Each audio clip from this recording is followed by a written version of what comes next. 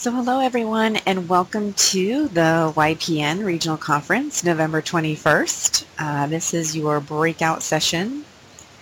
And my name is Beth Mack and I work in our Mighty Movement Advancement team at YMCA of the USA. And I've been asked today to share with you some thoughts on what we can do to highlight self-care, specifically in the space of movement in our daily routines while we are in service to the Y and in service to our members in our community. So a brief agenda. I just wanted to provide a physical activity overview just in terms of some statistics to help ground us in why this is so important. We are also then going to talk about some opportunities to build in physical activity in our daily routines and what that looks like. And then we'll also give examples of effective programs that are in place at local Ys and then some other examples from the community. So I thought I'd get us started with just this phrase, to serve others, first serve yourself. And it's often quite talked about, the importance of self-care, but most of the time very much overlooked. And so before we begin, just wanted to start by remembering why we do what we do. And so by committing to the Y's mission of strengthening community and dedicating ourselves to the Y movement, and to the cause, we are just a national network of altruistic people, completely selfless in our actions and inspiring our staff and our members, and then doing so through the inclusive lens of for all. And many of us feel a deep connection to the Y values as they align so closely with our own personal values. And as such, we may put the needs of our staff and our members in front of our own. Very common. However, though, this has the potential of leading to burnout. And according to the Coaching Psychology Manual, practicing self-care does not come easily to many people who work in the helping professions. And it's usually because they are so accustomed to taking care of everyone else. However, nurturing the body, environment, relationships, and spirit, sound familiar, a little bit like mind, body, and spirit, is a vital part of maintaining good health and a vibrant life. And it is a key factor in having the strength and motivation to continue to give to others.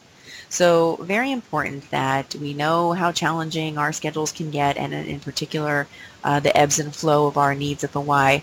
But certainly it's important to take as much time as we can throughout the day to carve out those special moments where we can focus on self-care. So before we get started in some suggestions, wanted to again provide a little bit of background on just how physically inactive our nation has become and the health factors that have been the result of that. So these statistics you've probably seen before, but like I said, it just helps us in getting an understanding of how we see ourselves and the impact of some of these things in our lives. So less than 5% of adults participate in the recommended 30 minutes of moderate to vigorous physical activity every day. Not a surprise, and certainly when we look around our community and look around our Ys, not a surprise there. Only 1 in 3 adults receive that recommended amount of physical activity each week. You can see from the other bullets that also skews a little bit higher for older adults, and we know that certainly as some other factors start to impact us throughout our lifespan, whether it be the onset of chronic disease or whether it be just some mobility issues, we know that getting that physical activity is more challenging the older we get. What's interesting too is that we have a tendency to think about physical activity as just cardiovascular, but it's also important to get some of those strength training exercises too, and the majority of adults don't meet the guidelines for either aerobic or muscle strengthening, and the majority of children, adolescents, do not get enough aerobic physical activity either. And so we know that physical inactivity is a risk factor for many health issues, such as carrying excess weight, diabetes, cardiovascular disease, certain forms of cancer, as well as secondary issues such as back pain, which we'll talk about in a moment. But recently, researchers have been studying sedentary behavior, that is anything where we are in an immobile state, whether we're sitting or lying down. They've been studying that as an independent risk factor for these negative health outcomes. And really that is that exercise alone may not have that protective effect if the individual still spends an inordinate amount of time in a sedentary position for a large portion of the day.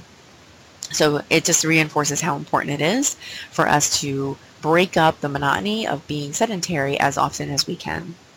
So there are also many factors that influence these numbers, such as the type of work we do, our work commute, work schedule, as well as some socioeconomic factors and cultural and family factors, our environment and how that impacts our sedentary behavior. So many of our staff might be able to build this in, whether they're leading group exercise classes or leading an activity class or session for childcare. But we have to start to think about how might that look if we're in a different role of the Y, where our day is spent predominantly in a seated position, maybe at a computer or at a member kiosk or something to that effect.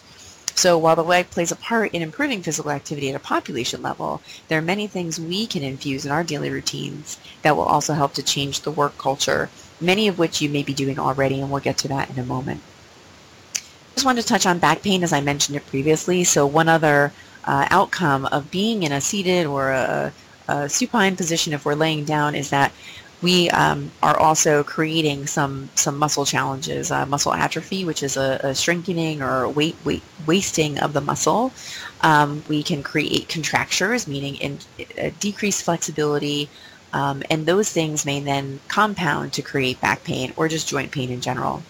But back pain I want to focus on because, as you can see here, it's the single leading cause of disability, preventing many people from engaging in work as well as as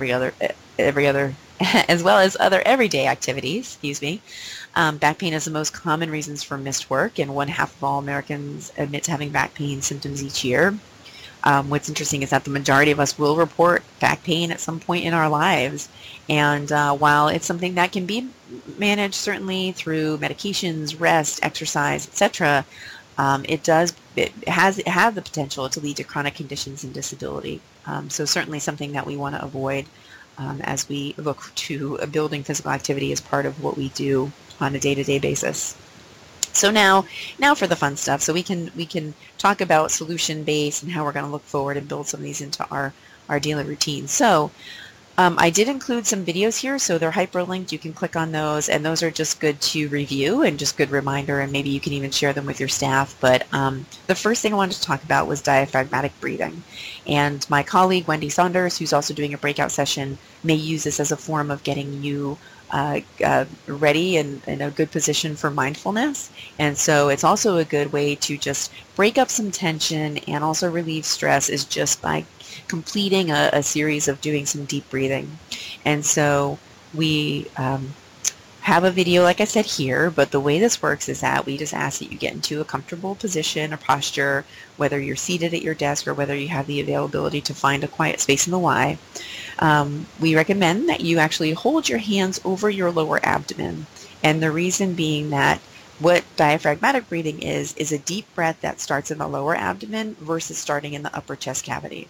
So you're going to breathe in, and as you do, feel that lower part of your abdomen inflating, and then you're going to breathe out through your mouth and feel that lower part of your abdomen deflating.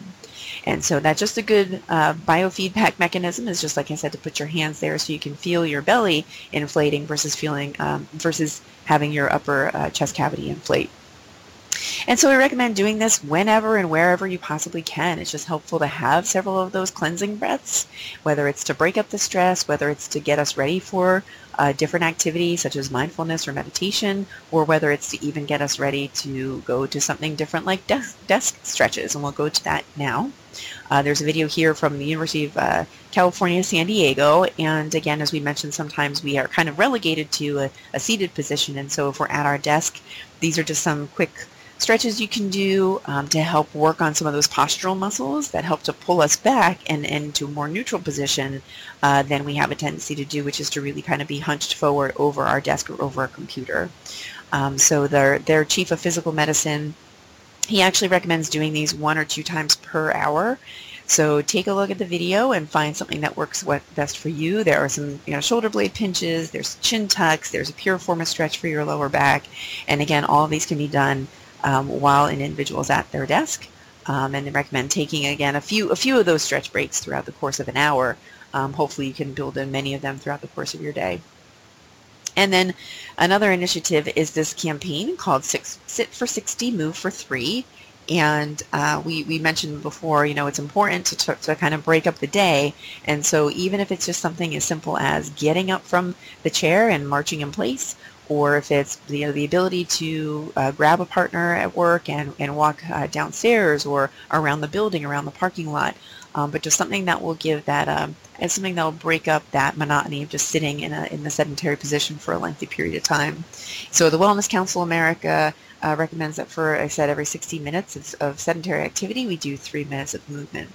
So we can think about how to build that into a schedule, and because it's not a lengthy period of time, it's only 3 minutes, it seems like something that can be done in a relatively easy fashion.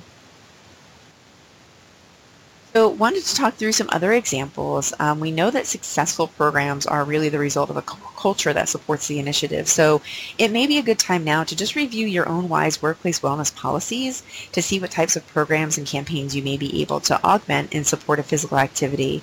And some examples of this have included building in scheduled walk periods during meetings. So if you do have a workshop, a summit, a conference, something that's a few hours in length, what might that look like of a traditional coffee break to maybe include opportunity for a walk break or a physical activity break? So just something to look at as we look at some of those days when we have longer meetings or longer calendar events. And certainly want to be mindful of planning ahead of time, whether there's weather issues or just making sure people know that they might have an opportunity to move around, and so they might want to ensure that they have appropriate footwear. And for those individuals that work in RY that may have accessibility issues, think about how to creatively break that in or build that into a session so that when you have the break, they can participate as well.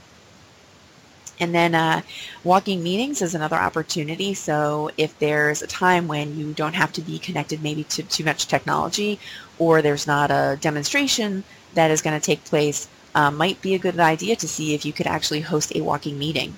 And so what some people have done is take the meeting on the road, again, take a walk around the block while you're going through your agenda items, or walking to a designated location, having the meeting there, and then walking back. So just ways of building in physical activity. And again, making sure everybody knows that ahead of time so they can plan accordingly.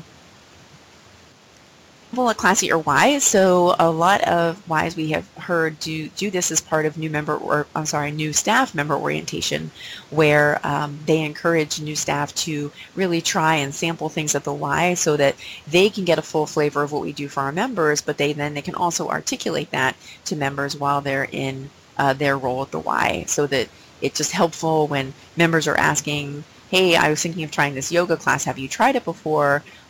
It's just good if we have that vantage point we can comment on. But outside of that, it's also just a good opportunity to, again, build in some physical activity as part of our Y. Now, I know it might be cost prohibitive to have your staff attend one class a day, but maybe if it's just seen as a benefit to being at the Y, a lot of our Y staff have full access to the facility, so how might we encourage them to try and sample those classes or sample activities, whether it's in group exercise or whether it's in sports or whether it's in the pool in aquatics. So just something else to think about.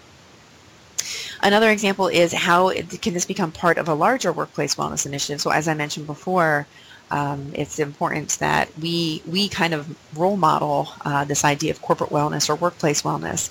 And so many Ys have explored collaborations with local employer groups to bring services and programs on site for their employees.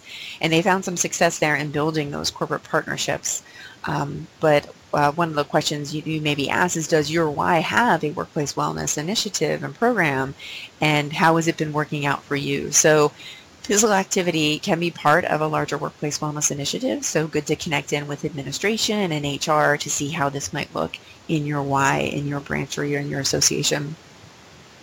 And then finally, want to talk about in service to the community. So obviously we have a long, wonderful tradition of volunteerism, and one of the things people can volunteer to do is to host a walking group at the Y. And so volunteers can take individuals through the community on a walking path. We've seen some very creative expressions of this. We've seen people do an art walk, and so they've gone around the town and maybe they've been introduced to different aspects of sculpture or various art pieces in the community. We've seen some Ys do historical walks where they walk past a landmark or they walk past multiple landmarks, and they're able to get some history and reflection while they're getting physical activity. So we've seen this work very well in many different Ys across the movement. In addition to that, I thought I'd highlight an example that I found from the United Kingdom called the Good Gym. And this group uses physical activity as a method for reaching out to older adults who may need some light house projects done or just a welfare visit to check in on someone who may be socially isolated. And sometimes the group even does projects where the whole team will go to an event or activity in the community. But what they do is they actually run to those events. So they build in this idea of physical activity, so they're getting their own individual wellness fulfilled. And then when they're at the activity, or the visit or what have you, they're able to give back to the community, and so they're getting their volunteer bucket filled as well. So really kind of checking off two boxes there, both physical activity for the individual and then also making them feel a sense of purpose in doing the volunteer project, and then also think about the impact for the individual who's receiving the benefit of the project or services. So this might be a little bit aggressive in terms of running. It might be an opportunity for us to think about how might that look if we are walking to an event, or how might we be able to take that model, and again, what could that look like in your community? But I just thought I'd share because it just sounded very Y-like, and so it might be a good opportunity for us to investigate it. And one of the things that's really interesting about that is the idea of building relationships, and how we have wonderful relationships that are cultivated at the Y, and so how can we kind of build that same Y on the road and building relationships outside the Y. So again, fulfilling multiple needs, not only physical activity, but other areas that still provide that self-care as well. So wanted to thank you for your time today. Hope you enjoyed the breakout session. If you have any questions, you can reach me at beth.mack@ymca.net. Also, would love to hear about some of the examples of how you're building physical activity into your own routine on Link. So give us a shout out on Link and let us know what you're doing in support of your own self-care. And thank you again for your participation in today's breakout session.